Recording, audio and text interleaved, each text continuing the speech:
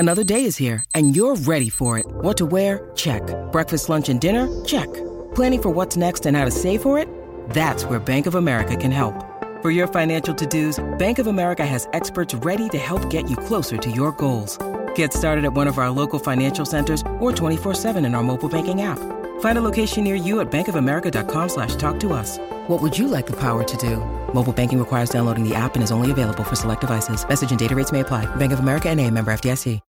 When you need mealtime inspiration, it's worth shopping Kroger, where you'll find over 30,000 mouth-watering choices that excite your inner foodie. And no matter what tasty choice you make, you'll enjoy our everyday low prices, plus extra ways to save, like digital coupons worth over $600 each week. You can also save up to $1 off per gallon at the pump with fuel points. More savings and more inspiring flavors make shopping Kroger worth it every time. Kroger, fresh for everyone. Fuel restrictions apply.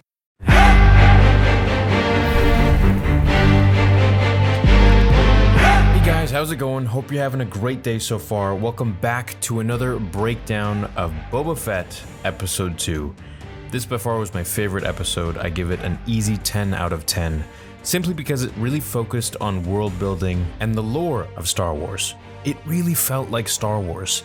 Everything from the Pike Syndicate to Boba Fett's backstory, him having that trip in the desert and seeing little Boba Fett again, including that little scene that we've never actually seen before, which I believe was probably digitally created, to him overcoming his demons, and of course, in present time, seeing the Hutts and Black Chrysanthemum. We got a lot to talk about, and I'll be making a lot of follow-up videos to this one as well, so let's begin. As Fennec brings back the assassin that she captured, the door opened like it did for Luke in Return of the Jedi. We find out the assassin is part of a Nightwind clan, who are high-level assassins who were in power under the Hutts. They're essentially assassins for hire. After being fooled into thinking that he would be eaten by a Rancor, he gives it up that the mayor sent him to kill Boba. When we see the bottom of the Rancor pit, we see a large rock. This one is, I think, the one that Luke threw to close the gate and kill the Rancor in Episode 6, Return of the Jedi. Boba and Fennec travel to Mos Espa and barge into the mayor's quarters, where the assassin is killed, as the mayor says he can't operate outside of Hutt space. And since the Hutts don't rule Tatooine anymore, at least for the next few minutes, this is an illegal act, so the mayor's men shoot him. Now the mayor is an Ithorian. This is a species in Star Wars. His name is Mok Shaiz. He assures Boba that he has no motive to kill him, so it wasn't him. Now, whether he's telling the truth or not, I don't know. Boba asserts his position and dominance as daimyo, and that the mayor only continues to live because he wills it. Now, the mayor's tribute is advice to Boba, that running a family is more difficult than being a bounty hunter. And what I think he means by this is that being a crime lord is more difficult than bounty hunting, meaning all the intricacies of ruling and the possible backstabbing that may occur without Boba knowing is so much more difficult than he thinks. When you're a bounty hunter, you really have to just worry about yourself, but when you're a crime lord, there are so many different people and things that you have to govern, and your tendrils can only reach so far as your empire grows and grows. The Hutts did it pretty well, but of course there were more than just one. He may not be ready for the burden that he wishes to take upon himself. So the mayor sends him to Garza's sanctuary to seek all the answers he finds, and when Boba gets there, he finds out from Madame Garza that the Hutts have actually reclaimed Tatooine, the cousins of Jabba the twins. Boba doesn't believe it. As we hear drums and the nearing of the Hutt twins, everyone including Max Rebo and his band stop in their tracks. Now this is the present that I think Boba wants to achieve through respect at the end of the show. And I'm thinking here, no matter, how many seasons that we need to get, I would love for him to be this feared and this respected like the Hutts are. And I think this is the point as to why Boba Fett was seen so, weak, sort of, in the first episode, and even now, is to show that this is the level that he needs to get at as what the Hutts are. This level of power and prestige and respect, that everyone is silenced as soon as they walk into a room or into a town. As the twins arrived, carried by Weekways and a couple Twi'leks, they tell Boba that Tatooine is now theirs.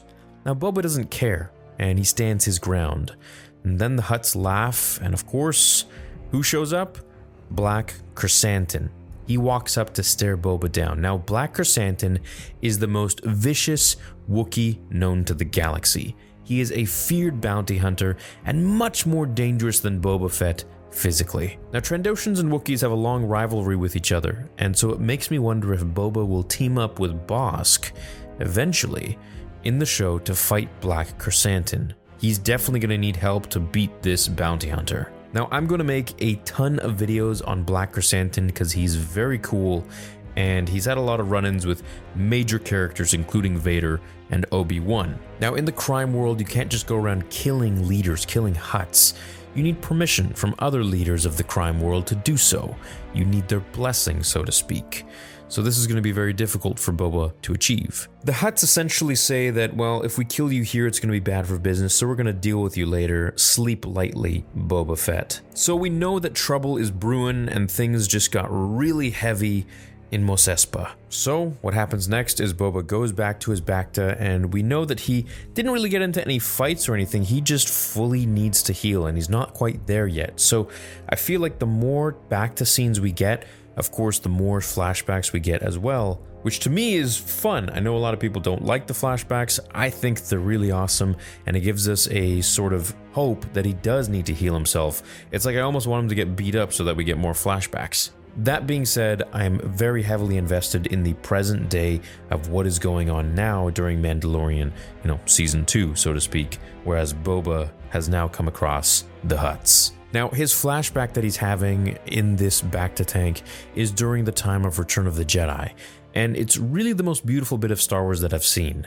If you didn't hear me in the beginning, I believe that this was probably the most heartfelt, mystic, heroic, and moving bit of Star Wars that I've seen since Revenge of the Sith. And for me, it even trumps the return of Luke Skywalker in The Mandalorian Season 2, simply because this episode in its entirety was so moving and so lore-filled and so beautiful, and didn't just have the nostalgic and wow factor feel of a cool character returning, of my favorite character returning, after Anakin Skywalker. So anyways, now that we're in the flashback, Boba is training with the gaffy stick and the Tusken is teaching him. This is awesome. Proper training. I love seeing the progression happening here. I think the Tusken that he's learning from is a woman, and he might develop a relationship with her. Perhaps she dies in a fight later on and Boba goes berserk or something, who knows. I feel like there's going to be some loss that might happen with Boba. The Tuskens are ambushed by a speeding train that shoots at them. Now these are the Pike Syndicate. They were prominent in the Clone Wars for selling spice. Spice was a drug that sold for a lot of money, and it was mined in Corellia. Boba realizes how he can take the train down, as that night he sees those men riding on speeders through the desert, the same ones collecting the water from the moisture farmers in Book of Boba Fett Episode 1. Boba needs those speeders to take the train down, so he tracks them down, and we end up at Tashi Station. This is pretty cool, because this is where Luke hung out as a teenager with his friends, and it's what we hear him say in Episode 4 about his power converters. Now, there is a deleted scene from A New Hope that you can find on YouTube where you can see the inside of Tashi Station, and it's the exact same interior as the Tashi Station here in Book of Boba Fett Episode 2. This is great continuity. Now, if you thought that was cool, check this out. These two people, Cammy and Fixer, are the same two people in that deleted scene back in 1977, and Cammy and Fixer are actually Luke's close friends. Now, Cammy was Luke's crush as a teenager, and he had dreams about her on Ahch-To in The Last Jedi novel, even thinking that he'd...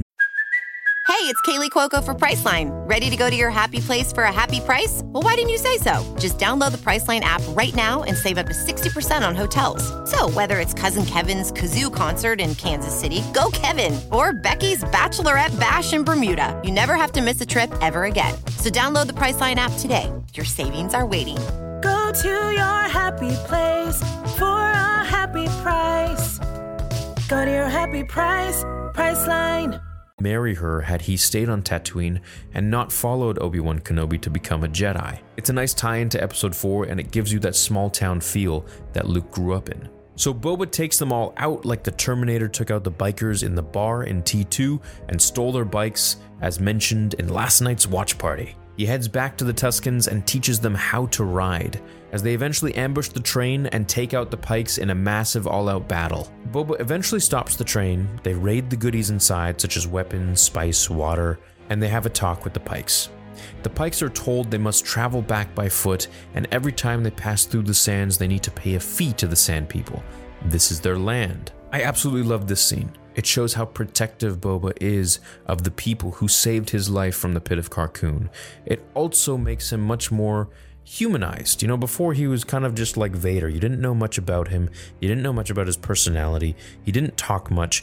He just had this very cool presence, and he was built up for decades as being this awesome bounty hunter. But now we get to see the man behind the helmet, and we see that he is very loyal, he is very trusting, and he has a very big heart, but if you cross him, he can be very, very ruthless. Now, my favorite part from this show, the favorite line that I liked, was when the Pike leader tells Boba that they thought that they were uncivilized raiders. And Boba tells him something to the effect of that they can live and they'll be protected by the Tuskens. However, they need to return to the Pike Syndicate and tell them of these new terms that they need to pay the Tuskens whenever they travel through the sands.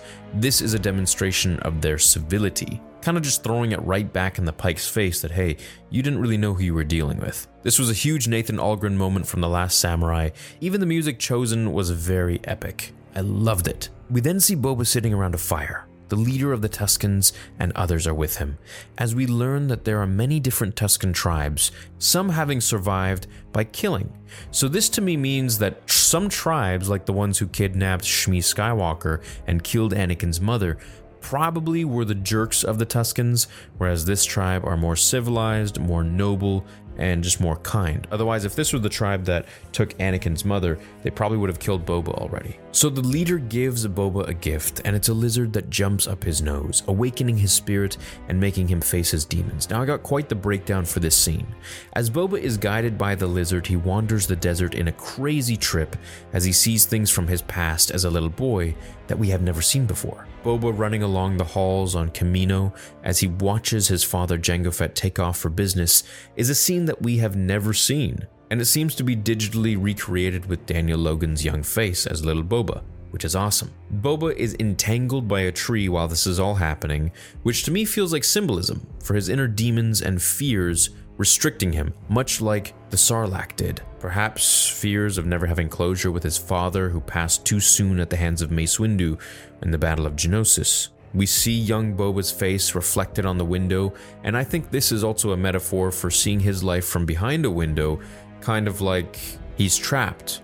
Or when we saw the reflection of his face on the helmet of Geonosis, it was like he was stuck behind this legacy of his father. And now is the time to follow a new path, to be freed, to follow his own path, perhaps. Now, the breaking of the tree is symbolic of him breaking through his demons, I think, and perhaps overcoming them, washing them away like the ocean that we see splashing. As Boba is guided back to the village, he brings the piece of the tree with him as he is donned in new Tusken robes and taught to create his own gaffy stick with the tree he returned upon his voyage.